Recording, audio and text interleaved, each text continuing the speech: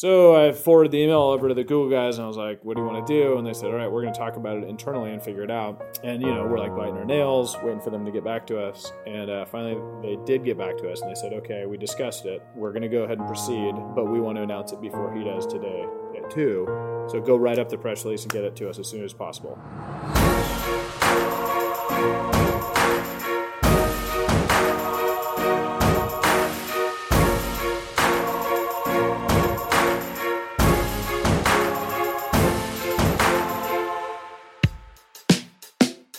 What's up, everyone? You're tuned in to the Founder Hour. We're your host, Pat and Posh, and today we have the great pleasure of hanging out with Brett Crosby.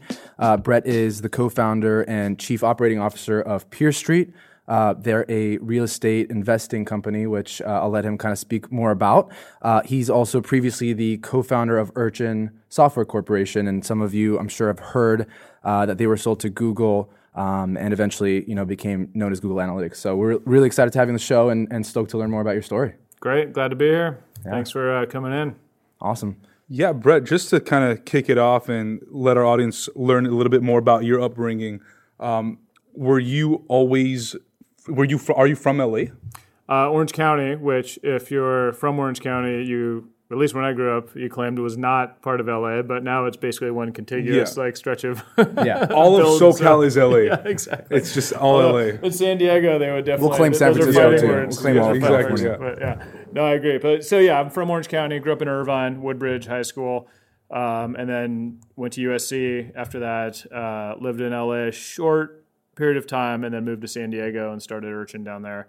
And I was there for about 9 years in San Diego, and then once Google acquired us, moved up to the Bay Area, and then was there also for just about 9 and change years, and then moved down to LA. So I've been here for about 2 or 3 years now.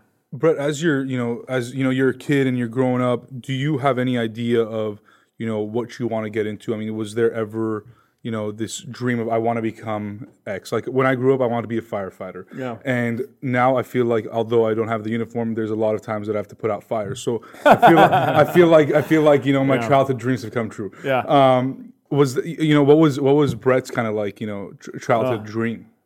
My dream was to be surrounded by women for the rest of my life, and I think I must have wished that at some point. And now I've got a wife, 2 daughters, and a dog that's a woman also. So. It came true. Okay. Lesson learned. Be more specific with your asks. No, I'm kidding. But I love my family. Julie is my wife.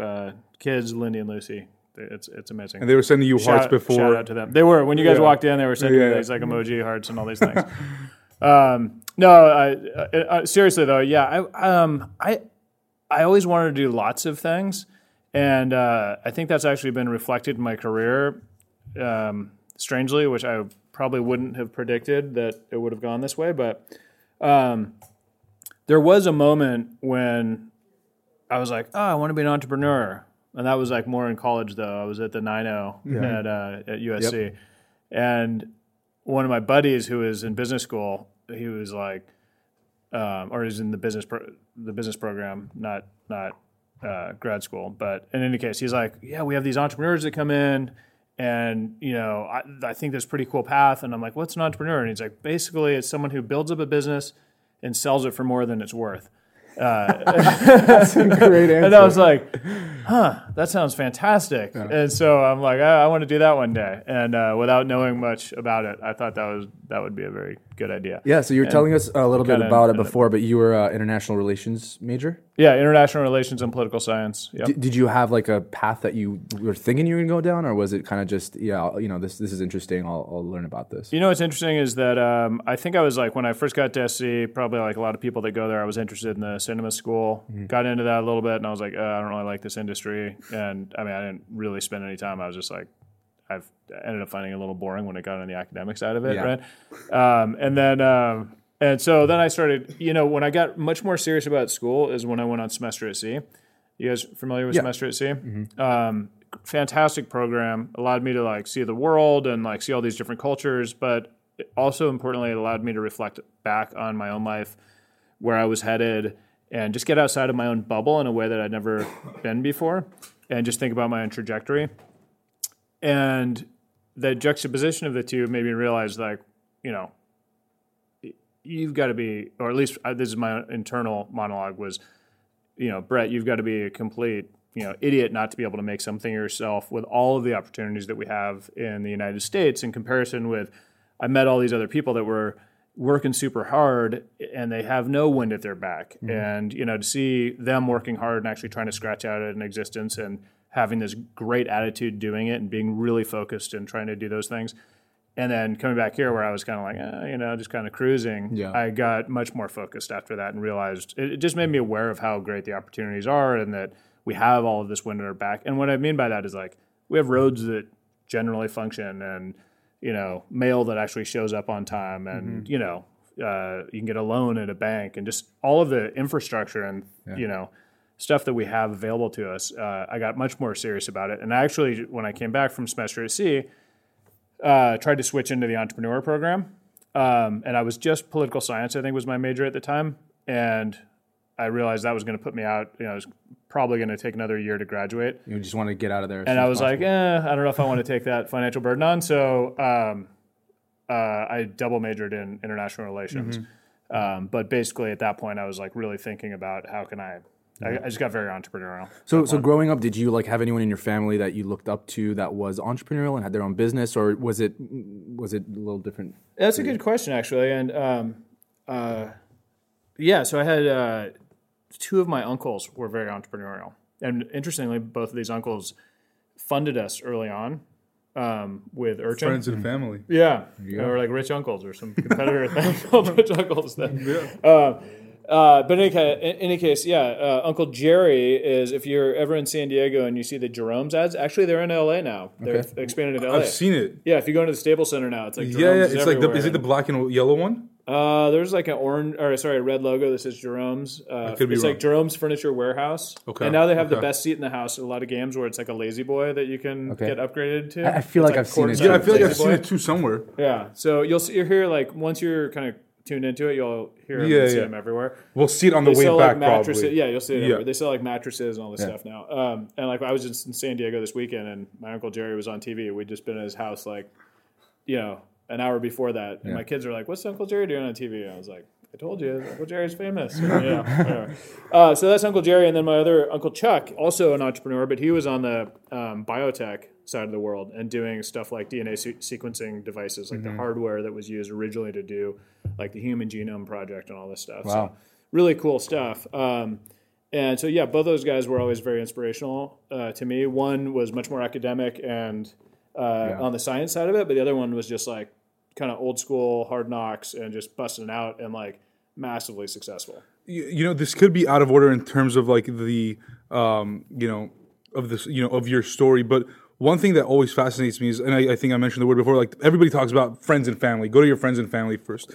And, we had a guest on prior who said, I didn't have any friends and family that were, wealthy or even knew about or could fund me anything, Yeah. But for you, what was that conversation like? Or, what was your mindset going into, okay, I'm going to talk to Uncle Jerry and Uncle Chuck, maybe they'll give me something, what did you? How'd that go? Yeah, so fortunately, I was doing it with my older brother Scott, and this was Urchin. Is Urchin? Yeah, this is actually pre-Urchin. We were doing a website development company called Web Depot. This is in college, or this is just out of college. Okay. Yeah. So you graduate. Sorry, let's just kind of. So you graduate college, and then you start this web development firm with your brother. Yeah. Well, interestingly, so my brother and this our old neighbor who we grew up across the street from since we were like little kids. Like 3, I was probably 3 or something. We moved in next to them, maybe younger. I used to chase him around and all this stuff, and but like long-term family friend, literally across the street. He fortunately was a mathematical genius, and like in elementary school, went to high school, and like high school all about location. Exactly. And so those two guys, and then they were doing a website development company. I was just out of college, had like kind of built this website concept where we were going to try and take down the breakdowns, which is how castings are done. And this is like mid 90s, right? Yeah, 95. Yeah, when so I was like doing web that with development one of my fraternity brothers, this guy Austin Harrison, who he went on to become a very successful entrepreneur as well. Very smart guy. In any case, he and I were trying to do that. We were too early. That's a completely different tale. But we were using my brother and this guy Paul to build our website, and they were starting this business to do that. So they got Uncle Chuck and Uncle Jerry early involved in that. When I realized we were too early over there, they were like, hey, I kept sending them a bunch of business because everyone's like, where'd you get your website done? Everyone wanted a website done, so I sent them all this business. They said, why don't you join us and help us do this? So I learned to code and build websites, and there was a joke at one point where I was one of the highest paid employees in all of San Diego, and it was because someone would pay us this monthly stipend, but it would take me about 5 minutes to actually do the update. So if you actually applied that throughout the month, it was a very large number. But in truth, it was a smart business. Yeah, but in truth, it wasn't true. I was very low paid. But in any case, so built up. So we were building up that website development company, and we got Uncle Chuck and Jerry kind of involved that way. And when we pivoted, I actually kind of rewrote our business model. When I say rewrote, it was like very lightweight kind of business plan, and said, hey, if we focus on just building software instead, and we'd kind of been building this thing anyway, I was like, if we pivot into that, we can turn this into a much bigger business than building websites. Yeah. Because we knew we had the technical chops and smarts to focus on something and do something much bigger. Mm-hmm. You're doing websites, you're always building something, it's very good, but then you set it aside. Right. And so that's kind of then we made that transition, recapitalized the business. I became a co-founder of Urchin at that point. Mm-hmm. We ended up bringing in my another really good friend from USC, one of my best friends, Jack Ancone, and brought him in as the fourth co-founder of Urchin. So you started Urchin. What did Urchin start as? Like, what was the initial idea? You guys are building websites, and now you're thinking about software. What kind of software? What was that conversation like? Well, we had already been building web analytics software, which, by the way, that wasn't even a category or a term back then. It was like, log file analysis or things like that. But we built it because we were building websites, and everyone would say, hey, how do I know if it's successful? And we'd say, well, if people come visit, right? And it was that, and then the other impetus for it, which is interesting, is that bandwidth was really expensive at the time. Mm-hmm. So it was sort of like getting your mobile phone, if you didn't have like a prepaid plan, you didn't know how expensive your bill was going to be at the end of the month, and to host your website. Yeah. And in theory, people could see that they got a ton of traffic, and they were going to have to the more times turn off their website or something. The more times your page loaded, the more money you had to spend on it. Right? Exactly. Yeah. And so we were like, we want you to see, so that when we bill you at the end of the month, it's not a shock. Mm-hmm. Because we were doing the hosting. Interesting. As well. So that was like the initial reason. That was the original reason, point, yeah. And we just happened to build it in a much smarter way than anyone had done. So it was much more scalable than anything else on the market. And so what that allowed us to do was very important. It allowed us to go after hosting companies. And I think my friend Jack actually came up with this. I've been thinking about this recently. This fishing boat concept, where instead of going after individual customers, we would go after the fishing boats, the guys that had already caught customers. And for us, those were hosting companies. And as we get into the story about what I'm doing today with PeerStreet, that also applies here. So, Brett, at the time when you guys are building Urchin, as a political science, international relations major, it's not something you learned in college. No. But you did say, you learned how to code and you were familiar with it. But, what was as one of the co-founders, what was the main role that you took on as Urchin was being built? In the early days of any business, you pretty much have to do almost everything, as you guys, I'm sure, know. Mm-hmm. Over time, as I specialized in things, we had no product manager. And so basically, there were a few of us who sort of combined that role with our other duties. So I was running marketing and biz dev, but lots of other things too, right? Mm-hmm. My brother was running sales. Jack was running capital markets and kind of finance, and then later some biz dev stuff too. And he ended up, when we were acquired, he was running biz dev.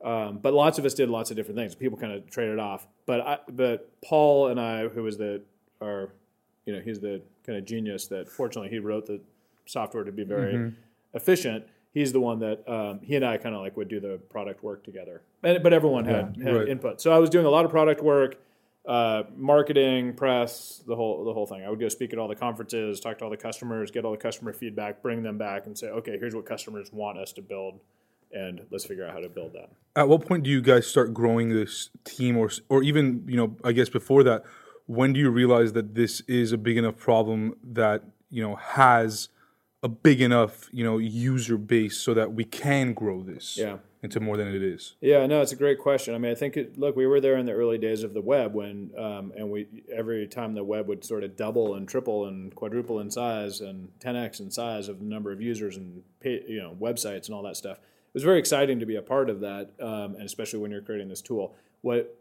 What was interesting is that it used to be in the kind of early days of the web, it was all about eyeballs and banner ads and things like that. And then the .com bust happened. And by the way, there's like a crazy tale where we almost went out of business during that, but we survived. And it turned out that web analytics are actually sort of counter-cyclical because all of a sudden people care a lot more about where they're spending money, and they need to know more data, what traffic is bringing them value and what isn't, and they cut that out from the marketing spend. So all of a sudden web analytics became very important. Interestingly, Google had a bit of that as well because they were a huge beneficiary of the .com bust with people caring about where people spend on ad dollars and making sure it converted, and AdWords converted extremely well. So all of a sudden there was a huge paradigm shift, and they were huge beneficiaries. What was your initial strategy for bringing on clients? Was it because I mean at that point people are just getting into building websites, whether you're a company or you're an individual person. Like, what was that conversation like? Like trying to get them to use your platform? Yeah, I mean, it's a conversation that shifted over the 9 years we did it. In the early days, we would just try to explain to them, like, you built this website. Do you know if anyone's even visiting it or things like, et cetera? But to be honest, we weren't great individual salespeople, we didn't want to be enterprise sales. So we were more about like partnering and growing with our partners, like web hosting companies. And was it a subscription, or was it like a hard disk type of thing? We didn't do hard disk stuff, but we did always kind of flirt with the idea of doing a boxed software thing, even though we knew that was going to go away over time. It was still very popular and an easy way to sell software. You could go to our website, buy it, and like download it is the main way. Got it. We like to transact. Or we would do a big deal with a hosting company and let them install it. And as far as the timeline, this is like what, late 90s? Yeah, there's like late 90s, like 97, 99 through kind of like 99, and then 2000, 2001 .com bust. We almost went out of business. And then, it was actually with 9/11 was like literally 9/11. There's a crazy story where we were supposed to sign we were supposed to fund on the day of 9/11.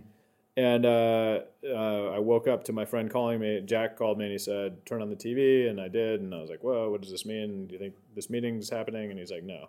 I mean, obviously we're concerned about everything else, but I'm kind of just cutting to the chase on this. But so aside from all the other calamity and horrible things that happened on that day, one of the results is that we, one of the guys who flew out from Boston the day before to sign the check in person with us, and sign the deal and actually like give us our Series A check, is like, meeting's off, and we're reserving capital only for companies we've already invested in. Sorry, but the deal was completely paper, because it was just like unexpected. Like they didn't know what to expect for the next X the amount whole of years. world changed that day, obviously in a massive way. So, and we had to like cut our staff, and we almost went out of business. I took no salary for like 6 months after that. My brother did the same thing. I mean, I guess it's an obvious question, but I mean, I'm just interested into kind of seeing, obviously, we focus on the founder story, but like as a founder, what is that feeling like, where you built up this company for, at least couple to few years at this point,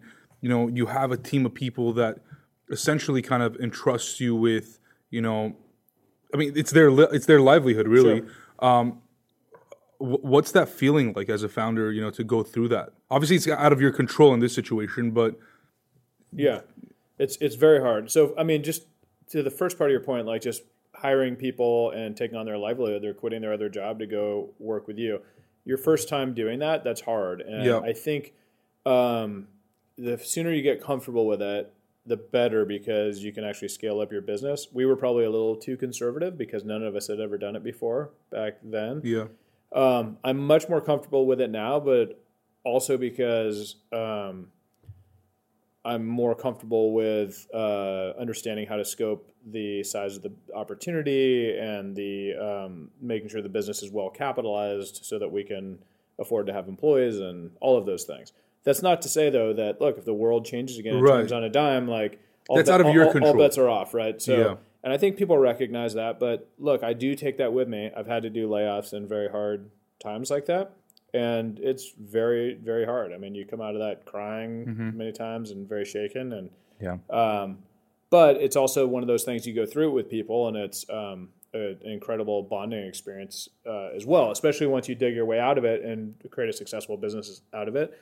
You also tend to learn, you tend to go much deeper on your business and make sure that you're matching, income with your expenditures and things like that. So we did a lot to rethink our business models. We took like 30-page agreements made them like on a single sheet of paper, front and back. And we became a much easier business to work with as a result of that. So I do think some good things. There are silver linings in those situations, and if you are able to survive to find them, then you can ride those and really kind of change the way you operate as a company. And I think, by the way, a little interesting anecdote is that had we raised that Series A from those investors that we were working with, then they wanted us to move to the enterprise, where we would have been like a total Me Too, and just like there were several other analytics companies in the enterprise at that time. Instead, we went the opposite direction, which is to say very light on professional services, much less expensive, but still very high quality software, just much more self-service software. And so the tools ended up being very similar, but our approach was very different.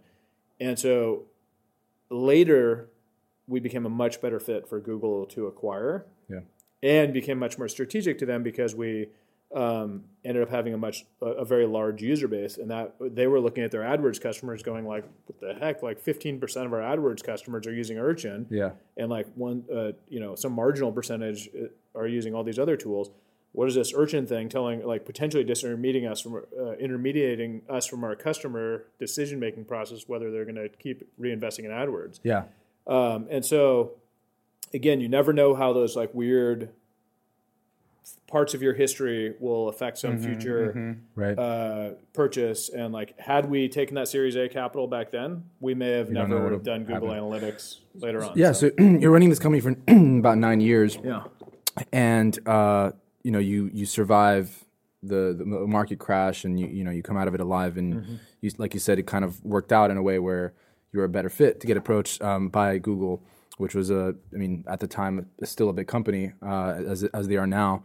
You have a funny story about that. Tell us how that acquisition happened and how you found out about it. Yeah, so I mean, the acquisition is interesting. There's all these other, again, like the kind of arc of history is just wild. Like the guys who walked up to me we were at Search Engine Strategies in 2004, which was this like the kind of show to be at for people in anything to do with search engine optimization, advertising online, all that stuff. And I had created a pretty big presence for us at that show. I brought a good chunk of our team, all the kind of key decision makers, plus a lot of engineers, and just because I'd been going to these shows and talking to customers, and I kept bringing back, here's what customers want. And that show was really, really good for just learning what the ecosystem wanted, where it's going, how do we get ahead of it, et cetera. And we had just launched, fortunately, at that show, an on-demand version, which was where you could just basically install a pixel on your webpage. You didn't have to do the whole like install software on your server, which was a big innovation for us at the time. And that's how Google Analytics works today. So had we not launched that, a lot of other things wouldn't have happened. But while we were at that show, Wesley Chan and David Friedberg walked up to me at the trade show booth and said, who are these guys? So they said, hey, we're interested in hearing about, we hear good things about you and about your company. We're interested in hearing about it. And I look at their badges and it says Google, and I said, okay, great. I'm happy to tell you, as long as you're not part of the conversion tracking team, which was like this product that Google had at the time. It's like a competitor of yours? Somewhat competitive, exactly. So I was like, because it's sort of competitive. And they're like, oh, no, we're not. It's fine. Go ahead, tell us. And fortunately, Wesley was lying through his teeth at that point, because then I told them all about it, and they were like, awesome. We'd love to explore a business partnership with you guys, like a business development sort of thing.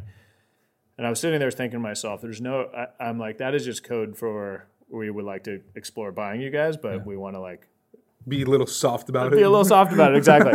And so it turns out what they were is Wesley was the product. To your question, Wesley was the product manager on conversion tracking, and Dave Friedberg was head of. Well, he was corp dev, and Wesley's sort of partner on that. He was not head of corp dev. He was actually 24 at the time, and just had kind of. He'd been at Google for a little bit. And how old are you at the time? I was probably 32. Okay. And so here's this 24-year-old that ends up like determining the fate of our whole business. Right. Fortunately, and the reason I mentioned both of these guys so prominently is that Wesley went on to do a whole bunch of really interesting stuff in his career. He went on to Google Ventures and made a bunch of really key investments there early on. He went to Google Ventures. He did a bunch of other stuff at Google. As well, but now he's at Felicis Ventures, and Felicis is an investor in PeerStreet. Dave Friedberg went on to he left Google about a year and a half after they acquired us, and I was like, "What the hell? You just acquired us and said like, come here, it's great, come on in, the water's fine, and then I'm out." And he's like, "No, but I got this startup, I got this idea, I got to go do," and he went and built this company called Climate Corporation. That he ended up selling to Monsanto for $1.1 billion, and then he also did. He conceived of Metromile and built that business. You familiar with Metromile? Pay by the mile auto insurance. Insurance, yeah. I get their ads all the time on Instagram. Yeah, oh, really? It's like they know I drive a lot. Yeah, exactly. Because I do. I use them. They're fantastic. They do? Okay. I'm also an investor. I was an investor in Climate Corp and an investor in Metromile, just to full disclosure. But I love Metromile. I use it in all of our vehicles, which is not a lot, but got a few cars, and some that we don't use that much, which it's perfect for. Right. Anyway, and then he also went on to create Eatsa, which is like a vegetarian fast food restaurant it's quinoa based up in San Francisco and a few other places. But the key thing about that business, and they've raised a ton of money at these ridiculous valuations, is that the whole back end, the whole front end is fully automated. So it's like all iPads and stuff. And there's one employee that works. Just eliminating all the minimum wage has no impact on him. Right. And so like the whole front end of the restaurant has been automated. One employee just to kind of like make sure if anything goes wrong, et cetera. And then the whole back end is now getting automated too. So there's nobody cooking. So nobody's cooking. What they're doing is like a hub and spoke model where it's like a central restaurant, whatever. That's a long story, but both those guys have been massively successful and gone on to do all these other awesome things. So it was great to get to meet them early on in their careers and have their, influence on what we were doing at Google. But yeah, I feel like there was another part we were. Yeah, the main part. Talking about your wedding day. Oh yeah, that whole story. Yeah, so those guys walk the up. most important day of your life. Come on. That's true. Literally, that is true. In two ways. In many ways. So what happened is, when you're doing a startup, especially back then, there was no back then there was not like it is now where it's like, hey, you tried to do a startup and you failed. Great job. We'll fund your next effort, right? Like keep going. Yeah. Back then it was like, I was just out of college and then all of a sudden doing startup, and we did it for almost a decade. And like, if it didn't work, we had no like bankable sort of skills or like bankable anything for that time. You were basically fucked, right? And so like literally I was like, what am I going to do? Be a bartender or like bag groceries? I don't know, right? And so it definitely weighed on me in the idea of like getting married and like potentially raising a family and all that stuff. So it was hard because I had met my wife in Cabo in a spring break thing, but then we never started dating at all. And then after SC, I saw her at homecoming in the 90, and then that's she went to SC as well. She went to SC as well, and then we ended up starting to date and kind of a long distance relationship thing. Eventually, she moved to San Diego, and it took me like 7 years of dating before I was ready to get engaged. But it was all because I was like, I don't know if I can even support myself, let alone anyone else, right? Yeah. And so once Google approached us and was going to acquire us, I was like, sweet, like now I feel comfortable pulling the trigger because all that time is bankable and then everything else, right? And so we end up getting engaged, but the Google deal ends up taking like 9 months. And so, but I didn't know how long it was going to take. We kept thinking it was like going to close any day now. And so I get engaged and all just like It's getting closer to the wedding. Here you are swiping the credit card, and you're like, yeah, you don't even know what's going on. Exactly. Is this happening? We're like 2 weeks out from the wedding, and Google had told us, look, if the deal leaks, we're walking. We don't care what phase, and that was just a policy thing so that you're not out there shopping their deal, basically. And so we're like, yeah, we won't leak it. Anyway, I get out of the shower one morning, about to head to work, and I get a voicemail and an email at the same. I'm like checking my email. I'm listening to a voicemail. John is like, hey, this is John Battelle. I heard you guys are selling to Google. I'm going to write about it today at 2:00. Would you call me back if you want to put a quote? So you just have a fucking heart attack. Full heart attack. I'm like, oh my God, we've been negotiating this for almost 9 months, and like I'm about to get married. Like this is not good. So I forwarded the email over to the Google guys, and I was like, what do you want to do? And they said, all right, we're going to talk about it internally and figure it out. And, we're like biting our nails, waiting for them to get back to us. And finally, they did get back to us, and they said, okay, we discussed it. We're going to go ahead and proceed, but we want to announce it before he does today at 2. So go write up the press release and get it to us as soon as possible. So we actually went, my brother and I went, and we're like, what do we do? How did this guy find out? It was we had hired someone to help us get the deal done, an investment banker, and they pitched the same client twice. In one of the meetings, they said, we're selling this company called Urchin. In the other meeting, they said, hey, we're selling this web analytics business to Google. And the person put 2 and 2 was together. able to put 2 and 2 together and figure it out. Wow. Yeah. So in any case, that's what we think happened anyway. We'll go with that. Yeah. And so anyway, they came back and said, cool, you guys, we'll be the ones to announce. We put the press release out, and then we were just like, woo, like sweet. And then 2 weeks later, and by the way, like up until that point, none of our, like maybe a couple of our employees knew. They knew something was going on, but they didn't know what. And so it was like, oh, by the way, in 2 weeks, we're selling to Google. And we're all moving up to Mountain View from San Diego. They wanted to keep the whole team. Basically the whole team. There were a few people that were like, nah, I have a family here. I'm going to stay here. There's like, a couple of people stayed. But for the most part, the whole company moved up with their families. Like it was a substantial move. And awesome, like one of our sales guys put it. There's still more to this story, but like as our sales guy said, it was like doing AAA ball and playing AAA ball and having the Yankees call and say, hey, we're playing the World Series. Do you guys know how to pitch? And he was like, yeah, we know how to pitch. Yeah. So it was super cool. And then, so we announced it, and then fast forward to my wedding day, in my tuxedo, surrounded by my groomsmen, drinking a Pacifico, and in comes my co-founder Paul, and with his like telephone book of an agreement, and he slaps it down in front of me, and he's like, Brett, you got to sign this thing. And I was like, Paul, I'm walking down the aisle in 10 minutes. I can't read this. He's like, dude, you've read it. You know what's in there. You're going on your honeymoon tomorrow, right? And I'm like, yeah. He's like, I think we're getting the deal done tomorrow or the next day, so you got to sign now. And if it changes, we'll just use your signature page. Yeah. I was like, okay, fine, but like you better not be Zuckerberging me out of all my shares right now because yeah, I mean, just like you're signing your life away, basically. Yeah, like the one thing you don't want to do is like sign an agreement like that when you haven't read it. But anyway, fortunately, Paul is an upstanding guy and did not do that. So I'm like, you guys are witnesses to my groomsmen and signed. And then 10 minutes later, walked down the aisle and just big smile on your face. Sold everything that because you're getting married, not because you sold your company. Yeah, of course. Yeah, that's a no-brainer. And so it made for a great wedding and a big party. everyone celebrated. Wow, mightily. Yeah, it was good. And then I went on my honeymoon, and then all my everyone else actually started while I was on my honeymoon. I was only gone for a week, but it was like that fast. And they started moving up already. Yeah, but it was like show up Monday morning. Wow. Like you guys are starting. So it's kind of a blessing that like I called you and said, in a way, like I know about this. I'm going to write about it because it kind of sped up the process and I don't know if it became real. I don't know if it sped it up. I think part of it was there were two things. One, when he did that, we had just negotiated the final point, and it was like, all right, we'll just write that up. I think that's part of the reason that proceeded. Got it.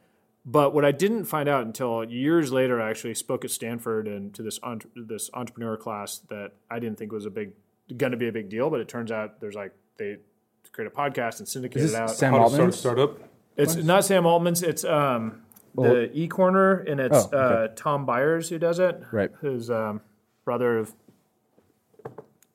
Kleiner Perkins, Caulfield and Byers. Mm-hmm. And also Blake Byers, who's at Google Ventures now. It's his uncle. But in any case, and then it turned out all these other like full luminaries spoke in that thing, like Marissa Mayer, and I think maybe Larry did, and Zuckerberg, and all these people. So. Anyway, and Brett Crosby. And me, of course. It's just right in there. So when I spoke at that, I went out and some people at Google heard it, and one of them reached out and was like, I don't know if you know the backstory on that. When we were making that decision, like we almost did not proceed. Like we almost just cut it just to establish a precedent that you don't leak deals. But we decided to proceed. Basically, we fucking wanted you. Yeah, they really needed you. And I guess, we were going to get you. I guess, but also like it could have gone the other way really easily. Right. You know? It was a good day for them. So they felt good. Bad.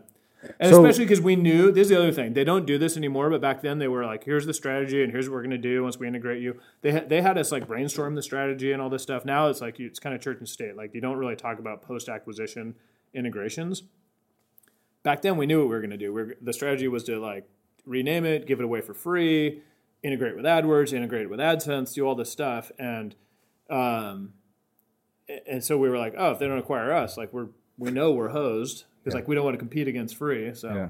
I feel like whenever you kind of talk to an entrepreneur about like the differences between starting a company and sort of building a startup and working at a big corporation, it's always like the corporations are evil and it's like a huge, political organization and I don't want to work there. And here you are like going from like I don't know how many people you were at the time at Urchin. Yeah. Was it? We were, at that time, we were like 35. We'd been up 35. to 60 before, and then a lot of that was in Japan randomly. But So now you're going to like Google, right? Yeah. How was that transition like? It was amazing. It was like going to some sort of promised land of startup life, Yeah. Like it was You already burned out. You're like, I'm ready to just hang out and... No, I mean, look, we had all these... we had milestones, and like it was 25... Google was about 2,500 people back then. It wasn't... it was not a place where you go to just get lost. It was a place you go to just kick ass and work really hard and try and, as naive as it may sound now to say, but like really change the world and improve the world, People believed they were doing that back then, like very earnestly. So it was a really neat place to be. Yeah. How long were you there? Just shy of 10 years. Yeah. How was, I guess going off that transition question, but how was it like being like, the guy running the show technically with Urchin to still running the show in this, with this product, but being under this, at the point, 2,500 is still big, but like under a big company with several products. It was fascinating. Look, we did not go up there with a lot of ego thinking that we were some sort of, hotshots or anything. It was really the opposite. We felt very lucky to be there. We felt like we had slid in the back door because none of us went to MIT and all that. You know what I mean? Like really smart people there and very highly pedigreed and et cetera. So we went in there thinking like, hey, this is a place where we can learn a ton and it's going to be an amazing experience. And it was, and we did learn a ton. But one thing I also thought is like, wow, I'm going to learn from all these professional people on how to do product marketing and all this stuff. And Google didn't really have its act together in some of those areas as much as I would have expected. But it was because they went from a very small startup to a very fast-growing startup, and like they were learning as they went. So it was really, I always found it fascinating to see the areas where, they hadn't really built out that kind of infrastructure within the company. And you could see that stuff even at that stage of that business. But that's what made it even that much more exciting to be in, because you're like, wow, I can actually contribute something to this business and not just sort of learn from them. And so then once I felt that, then it was like really exciting because I could dig in and start offering ideas and suggestions and build out new things. And, And did you do that? I did. And so like we did, I worked with the product manager on Website Optimizer, and like we tried to build multivariate testing and A/B testing tools. And we were just thinking like, what are the other things that are adjacent to web analytics that we can build out, integrate with? And then I started getting advice from my manager, like, hey, look outside of that. Like, look at local ads and mobile ads. These are big strategic initiatives for the company and potential really new big areas that I want to put you in charge of these things. And I was like, I don't have any experience with that stuff. And they're like, who cares? Did you have experience with web analytics before you started that? I was like, no. Like, no one had ever. So I think in part of that and growing in and doing those things, and then we acquired AdMob, and like AdMob was a $700 million acquisition. We became very big in the mobile advertising space, but had to teach the rest of the market about it and figure it out ourselves. What I learned is that I could go into lots of different areas and just kind of figure it out as I went. And so over time, I got much more comfortable with that. And I think actually going back to your first question about, like my early days as a kid, what did I want to do? I want to do lots of things. And that I ended up getting very comfortable with just jumping into businesses I knew almost nothing about or that didn't exist yet, and figuring them out and kind of like coming up with a plan. You bring up an interesting point because it's like, when it comes to especially highly technical industries or companies, what do you think for you in particular? Like you said, you didn't really know too much about the technicalities, and I know your co-founder was kind of the math genius that kind of built it, but still, like, what do you think set yourself apart and set yourself up for success compared to another company that might have been doing the same thing at the same time? In the web analytics space that maybe like knew more about it or like was, kind of had more experience. There were definitely guys that were out there further ahead of us and considered, we were not considered the top tier player at the time by, a lot of analysts. But what made us really unique is that they were focused on a very specific paradigm and business model, and we had done something very different. And theirs was basically enterprise sales. They were going after, individual companies, trying to charge them a lot for the individual software piece, and then all these professional services, and creating, like using it, sucking onto one customer as a cash cow. Yeah. We kind of took the Guy Kawasaki approach of, when he was doing Garage.com way back then and writing books like how to drive your how to drive the competition crazy. And we were trying to apply those lessons to this space and say, let's do something very different. And instead of very expensive, let's go low price and go for as many users as we can. Yeah. Because we knew everyone out there, whether they were the largest website in the world to the smallest person with like a GeoCities account, which was like a I remember that. Yeah, that everyone cared to know if people were visiting their website and like what pages they were looking at. Remember those little website trackers at the bottom that showed. Exactly. Yeah, that was like early website story stuff. Was doing those things.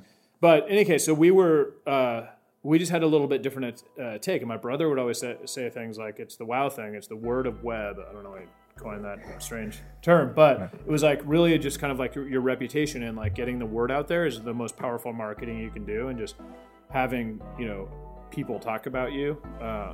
And that ended up being quite true. Wow.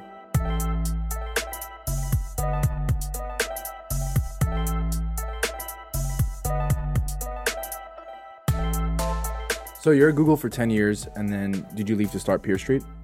Yeah, so I was at Google for 10 years, and before I left, I was running Chrome, Gmail, Docs, Drive, global product marketing, and growth. And this is like from launching the products to... I was not on Chrome and Gmail or Docs from the inception. I got there I had been on social, and right when I got social successfully launched and landed, and I was like, okay, I'm off this project because I was like committed there, and like a lot of really good people left. It was a great project to be on because they pulled so many smart people that I got to work with, guys like Max Levchin and Rob Spiro, all these guys who went on to do all these amazing things. But and there were dozens and dozens of others like that.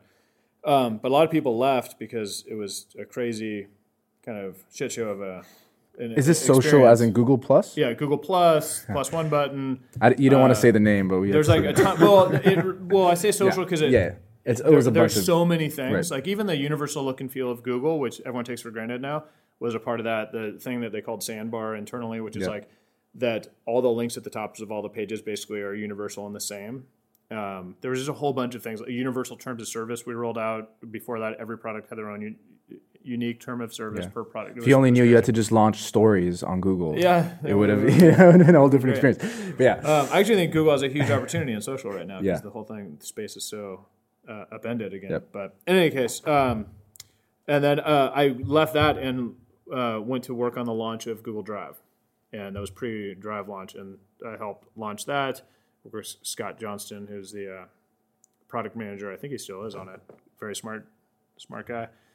And great team. And then as I did that, I took on Docs and Gmail. And then someone else had the full-time job of global growth and marketing on Chrome, and she went on maternity. And she's like, "Brett, I need you to." She used to work for me on mobile ads a long time ago, and she had this great career. And she was like, "Hey, I'm going on maternity leave. You're the only person I trust to like take this over and then give it back to me when I get back." And I was like, "I can't do it. That's a full-time job. I got this job." And she's like, "You can just do it." And I'm like, "Okay, fine." So I took on her job too. And then she came back and she's like, "Oh, I'm coming back." I was like, "Sweet. I'm ready to give you this back. And she's like, oh, but I'm going to Google X. And so she's like, you're stuck with it. Oh, God. Great. So anyway, I did that. And it was actually, ended up being fine and a lot of fun. Worked closely with like guys like Sundar, who, became Google CEO now, et cetera. And then everything was going swimmingly. I loved Google. And then my co-founder for PeerStreet, let me put it this way. My old buddy from college, from USC, reached out and said, hey, I have this idea. I want to sit down and tell you about it. And basically, I want you to be my co-founder. And I was like, well, that's not going to happen, but let me learn about the business, et cetera. And after several conversations, I was like, well, maybe I will do this. Yeah. So this is Brew Johnson. Yeah. And what was he doing at the time? So Brew, basically, long story short, he was a real estate attorney. He got obsessed with what was driving the growth in real estate prices, and it led him to securitization. And he was like, this is not going to end well. He got obsessed with all of the details of it. And he was like, people are not paying attention in this, and this is going to end badly. And so he kind of was like had this Big Short sort of mind frame. Yeah. And, this is pre-market crash or? Pre-market crash. Like as early as 2004, he had his girlfriend at the time, who's now his wife, sell her condo. And he was like, as he puts it, he was not fun to have at cocktail parties because he was always saying like, the sky is going to fall very soon. And sure enough, it fell. But by then he had quit the law, and his brother had said, hey, help me with my startup that is going very well. He did, but fortunately he had this outlook and this insight because he told his brother, like, you need to start taking these calls from acquirers who are trying to buy your company. Because his brother was just like blowing him off. He's like, nah, we're just going to keep growing this thing. It's great. And so he ends up convincing his brother to sell to Expedia, which they do 1 week before Lehman goes under. Amazing. Wow. Yeah. So really lucky timing on his part. And so his brother did incredibly well. And so Brew the whole time is going. So he saw the future, like he. Just, and so he was like, but he was also thinking about how many people got hurt in that, and like, hey, how can you prevent the next crisis? Like when it comes to real estate, and how do you build a smarter model than the whole system that's there today? And so he started thinking about how to build PeerStreet, and basically he had a concept for what he wanted to build, and in 2013. A whole bunch of stars aligned. The main thing is that the Jobs Act passed, which made crowdfunding legal, and so all of a sudden it was much easier to do. The regulatory barriers for building this business, the environment just got much better for it. Number one, number two, the technology had come a long way, and then the third thing is that there was kind of general market acceptance because of companies like Lending Club and Prosper. So you said originally this is like 2004. He's kind of forecasting, what the real estate market's going to look like. But it takes 9 years to, I guess, kind of come up with this idea, like, or fully, or I mean, what took so long for him to start it up? So he didn't leave the law until I think 2006, and helped his brother, and they sold that business in right before 08, 09. Yeah. And then and that's when it happened. So and then he was on an Expedia, like helping integrate that business. Got you. And then he ended up leaving there and was going to do some other things, and then all of a sudden, Jobs Act came along, and he's like, wow, now it like makes sense to do this. So he put a business plan together, and he's like, hey, I need you to get involved in this thing. And so I was like one of the first people he talked to about it. And really it was an industry that I knew very little about. And so I had to get educated as quickly as I could. Seems like a common theme. Yeah, exactly. But that's the thing. It's not a knock on you. I think it's in fact more so complimentary in terms of like, and I think it's something that I think a lot of our listeners should also take away from is like a lot of the stories that we hear, like you don't really need to be an expert at anything to start it out. You just kind of have to like, you just got to do it, number one. Yeah. But you got to just learn, like, and just learn as you go and just build as you go. Absolutely. There's a lot of learning as you go. But in this business, like without Brew, like he had this unique insight. He understood the legal ramifications. He had been around technology enough to kind of be dangerous to know how that whole thing worked. And so I just don't think there are a lot of people that could figure out how to put this together. And in fact, if you look at the way our business is put together, even still, no one is approaching this space the way we are. Yeah, it's pretty niche. Like it's like the whole concept. And I guess it's a good kind of segue into like what PeerStreet is and how, what it does. Give us a little background on that. Yeah. So, just real quickly before we move off that, I agree. Like I am a big fan of like jumping into things, and obviously, like, I think most people if Brew approach them would just be like, I don't know anything about that space. Yeah, exactly. And that was kind of my initial, like, this is a really big, potentially very massive idea, but I don't. Yeah, but like you left your expertise job at Google for 10 years, right? Exactly. To do that this. It's a big risk, especially at that time in your life when you I'm sure you had kids or starting to have kids. Yeah. So it took a lot of thinking for me to do it, but part of what got me to do it was actually I took the idea to Michael Burry, who's the guy. He is the guy from The Big Short, right? He was played by Christian Bale in the movie. Yeah. And we went to the real Michael Burry, and long story short, he was like, I don't want to advise you guys. I want to invest in this business. Because I was like, I just wanted his blessing that it was a good idea. And he was like, this is a great idea, and you guys have the potential to disrupt the whole thing and actually do something very meaningful for a lot of people. This is before you even launched the product? This is before we launched. We just brought and you already secured an investment, so there you go. Yeah, exactly. And so I knew I was an investor in this business that Michael Burry had also invested in, so we were able to access him. But that was part of my due diligence, was going to people that actually did understand the space. And who better to go to, Exactly, at a very deep level. Also, I asked Brew, who's like the smartest guy in the world who you would want involved, and he's like, Michael Burry. I was like, okay. I'm like, I think I'm an investor in the same company as him. So I went and figured it out, and sure enough. So that gave me a lot of confidence that it was in fact a good idea. And then the more I got into it, what I didn't realize is like how hard this business was to start. And so let me tell you what it is, and then I can explain that. Because it's a business with a really hard, it's got a very hard kind of chicken and the egg cold start problem. So what it is a two-sided marketplace. Basically, PeerStreet's a platform for investing in real estate debt. And you talk about niche earlier when you were describing it, which is true. We kind of found a niche to start this business in, but the real estate debt is not so industry is one of the largest industries, the largest financial markets on the planet. But the interesting thing about it is it's completely inaccessible to most investors as a direct investment. So if you imagine the kind of analog to this would be like the U.S. equities market, like stocks. Yeah. And in this case, imagine there's no stock market. There's no New York Stock Exchange, NASDAQ, any of that. There's no E-Trade, no Schwab, no way to directly invest. And so how could you do it? You could go call a company and say, hey, I want to invest like $5,000 in Ford. And Ford's like, what? No. Or you would probably invest in some mutual fund or some weird thing that had access to it. And that's kind of how you invest in real estate debt today. You invest in these like tranches of massive pools and very strange derivatives and all that stuff. So the concept behind PeerStreet is like, hey, let's allow people to much more directly invest and connect investors much more closely with the borrowers. Mm-hmm.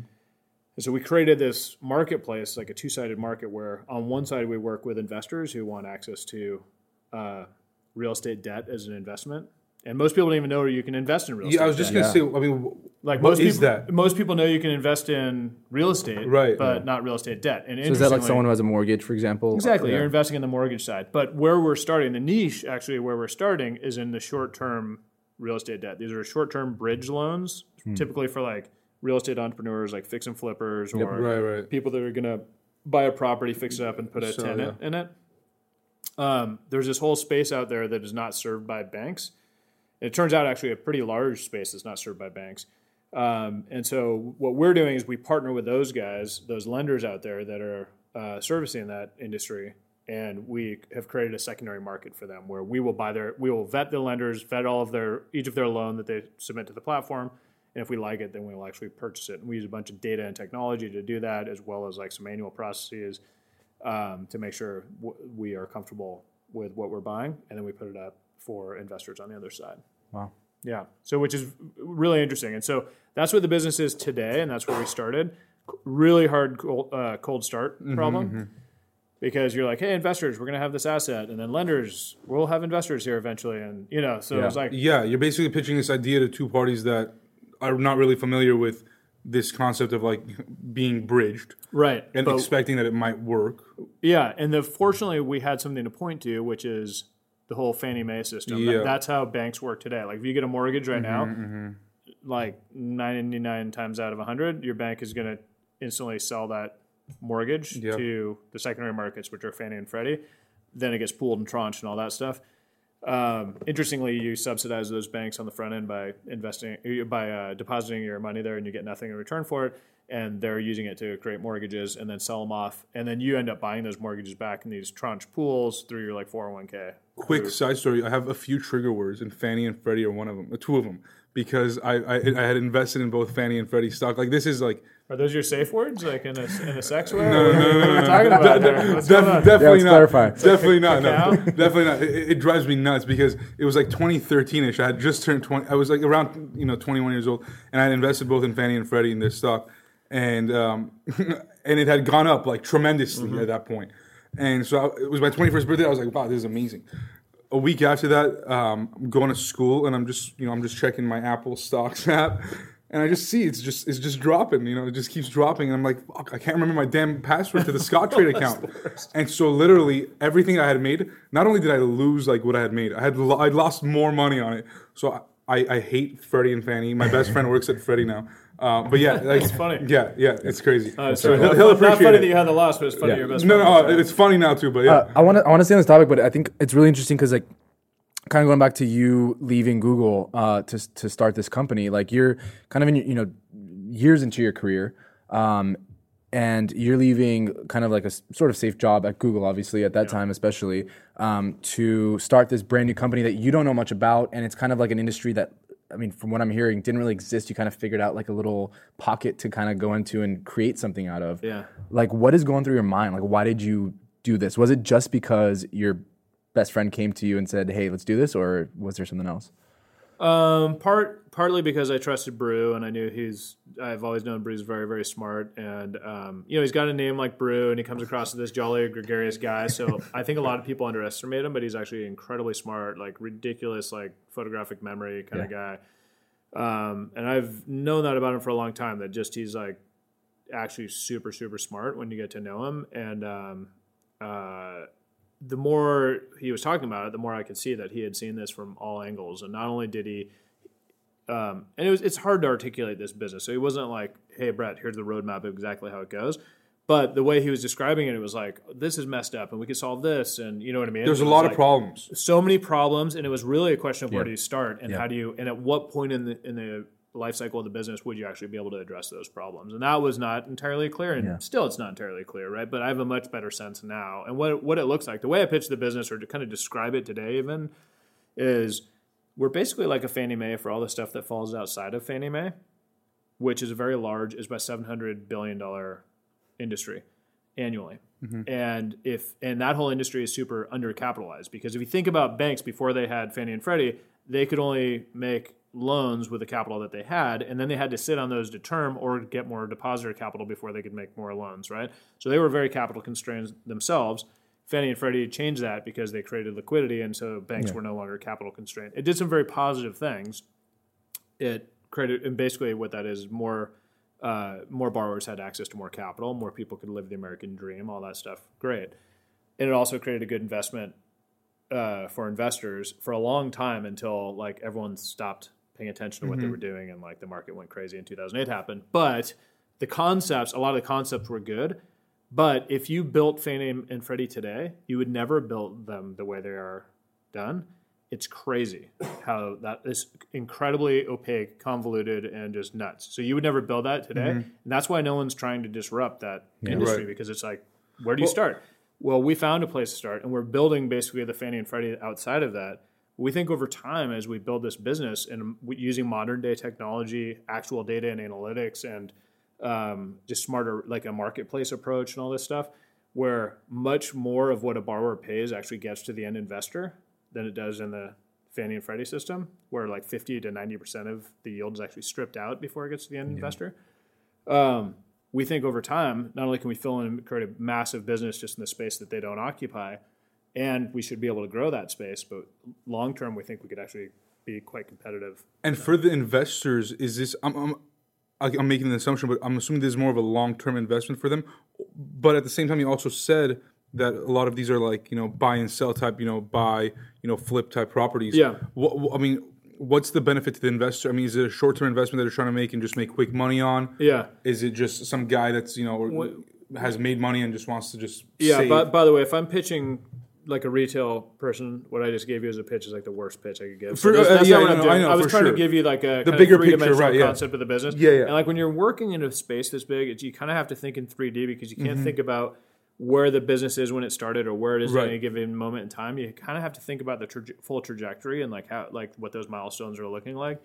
But to your point, yeah, if I was talking to like a potential customer, it's like, what people are investing in. The asset is short-term real estate debt. It's, you're investing in assets that are like between 6.5% to 12% yield in short term.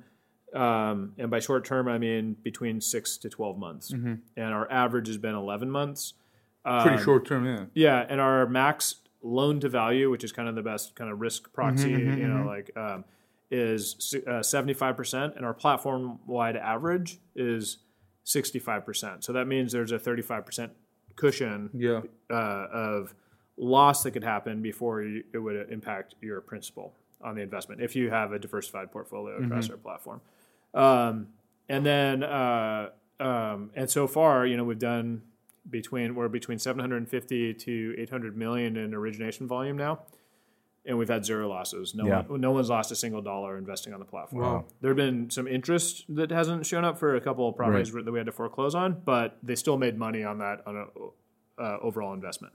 And ideally, you're well diversified across multiple investments. Is this considered like a part of the fintech kind of like? Absolutely, yeah. Is that what it is? Okay. Yeah, I often say fintech, and all my surfer buddies are like, "Sweet, get me some free fins." Like, no, it's not. I know you're big on fintech, and actually, I follow you like on multiple social platforms, and I've seen like all your posts about kind of like just PeerStreet's growth, which is amazing. Like just keeping up with it, especially in the last year.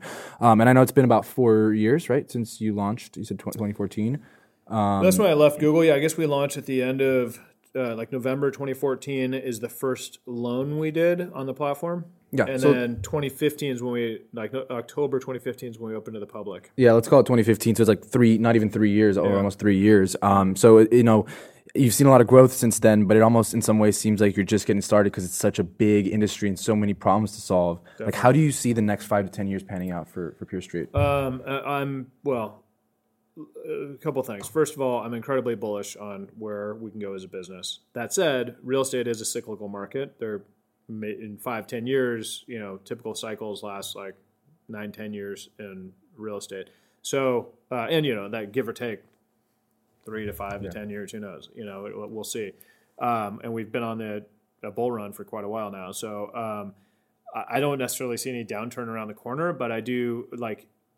And the cycles are different. I do think that there'll be some probably cooling effects over time, but I think our platform's well designed to ride through that and potentially really take advantage of that on the other side of it. So I think there will be some, massive opportunities for us going forward. But really, if that said, the thing I get really excited about with this business is there are a couple of things. There's the human side and like what we're doing for getting more borrowers access to more capital, and those guys are fixing up their communities and improving their neighborhoods one house at a time, and that whole thing. It's really amazing. They're creating local jobs, and it's kind of the American dream for a lot of people, and it really is. Meanwhile, investors are getting this asset class that they've never had access to, and like it's harder and harder to get yield anywhere. People are taking increased risks, and here we can provide them with what I believe is a relatively safe asset for them to invest in. And historically that's been the case with real estate. Even in down markets, by the way, like real estate as an asset tends to perform better than even 2008, even though that's kind of the poster child of the crisis. Equity markets got crushed during that. And so, so that's the thing. And so I think going forward, it's just there's a massive opportunity there. But the other thing that really excites me is this business is one where there's these incredible network effects that happen.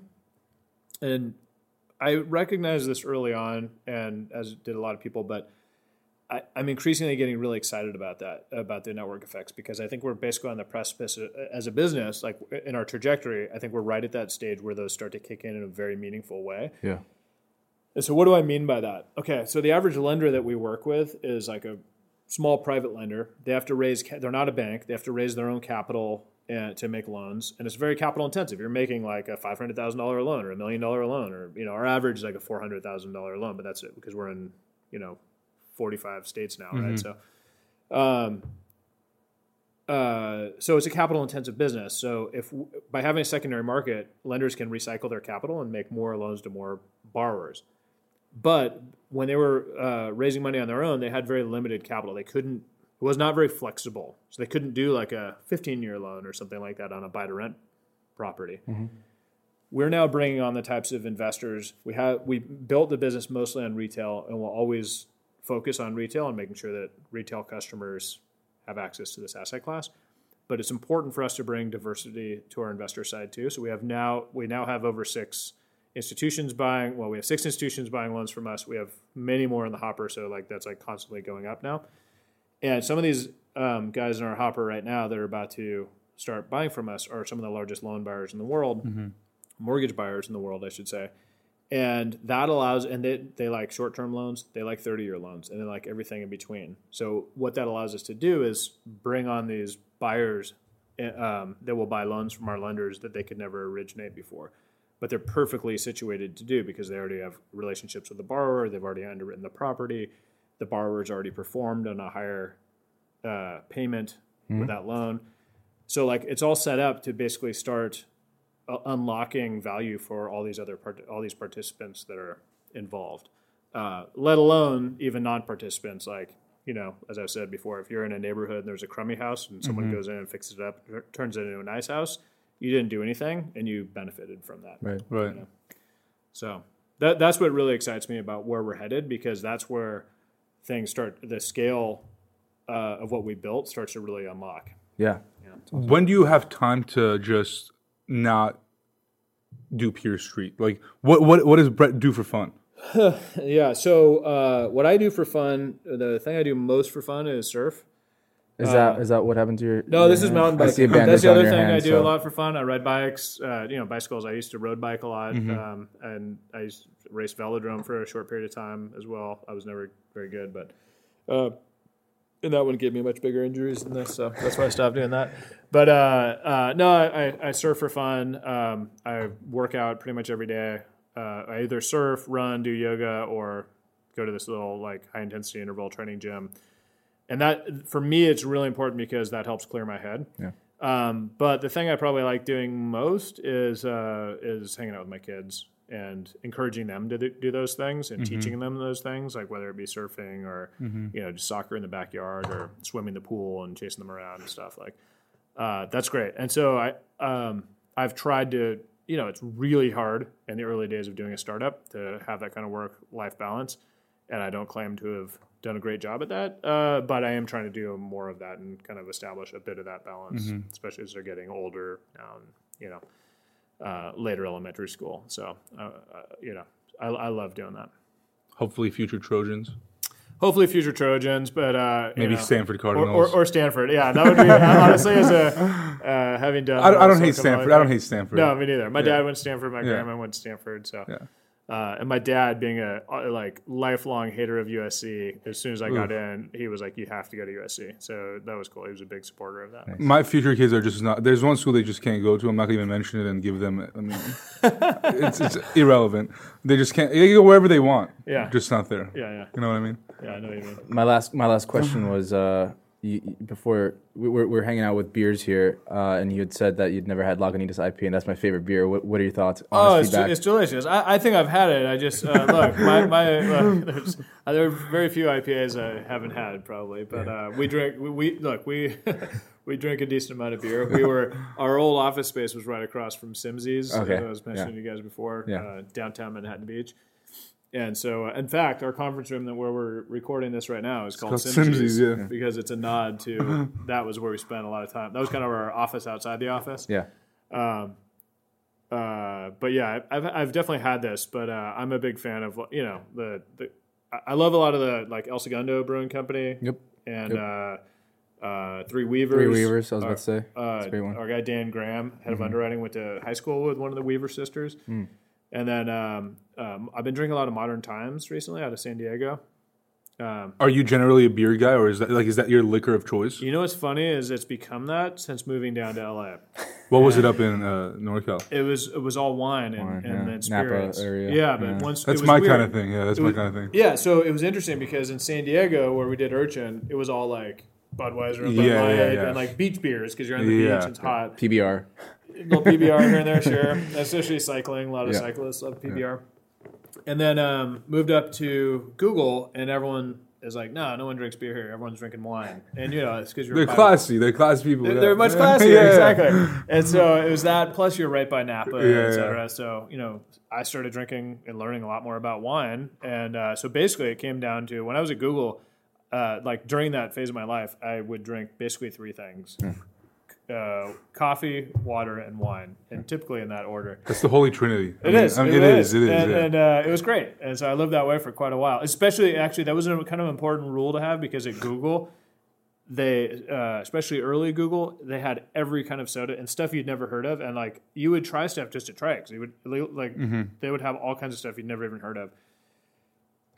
And that becomes pretty dangerous quickly to your health. Yep. And so I was like, okay, I got to cut all that stuff out and just be focused and just kind of set some basic parameters. Otherwise, it's going to be a problem. Yeah.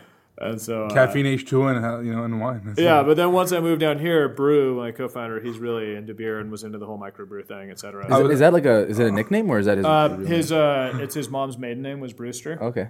So his name's actually Brewster. Yeah. Everyone thinks it's like some sort of fraternity, like beer related. Yeah. Honestly, that's what I thought it was. I would have had to guess. I was telling Pat on the way here, I was like, if my name was Brew, I would be in the beer business. Like, there's nothing else. I would I'm meant for it. Yeah. It's like if my name is Salvatore Ferragamo, like, who's also a Trojan, by the way. You're gonna go into fashion. Like, it's my name is not in any of those things, but that's besides the point. But yeah, I think we've had a great time so far, and we're super excited to see what PeerStreet becomes, and what you do with this company. And we're so glad to have sat down with you and had this conversation. Well, thank you. I really appreciate it, and look forward to doing it again when we're like a little further along on the journey. Yeah, Part two. Totally. Thanks, Brett. Love it.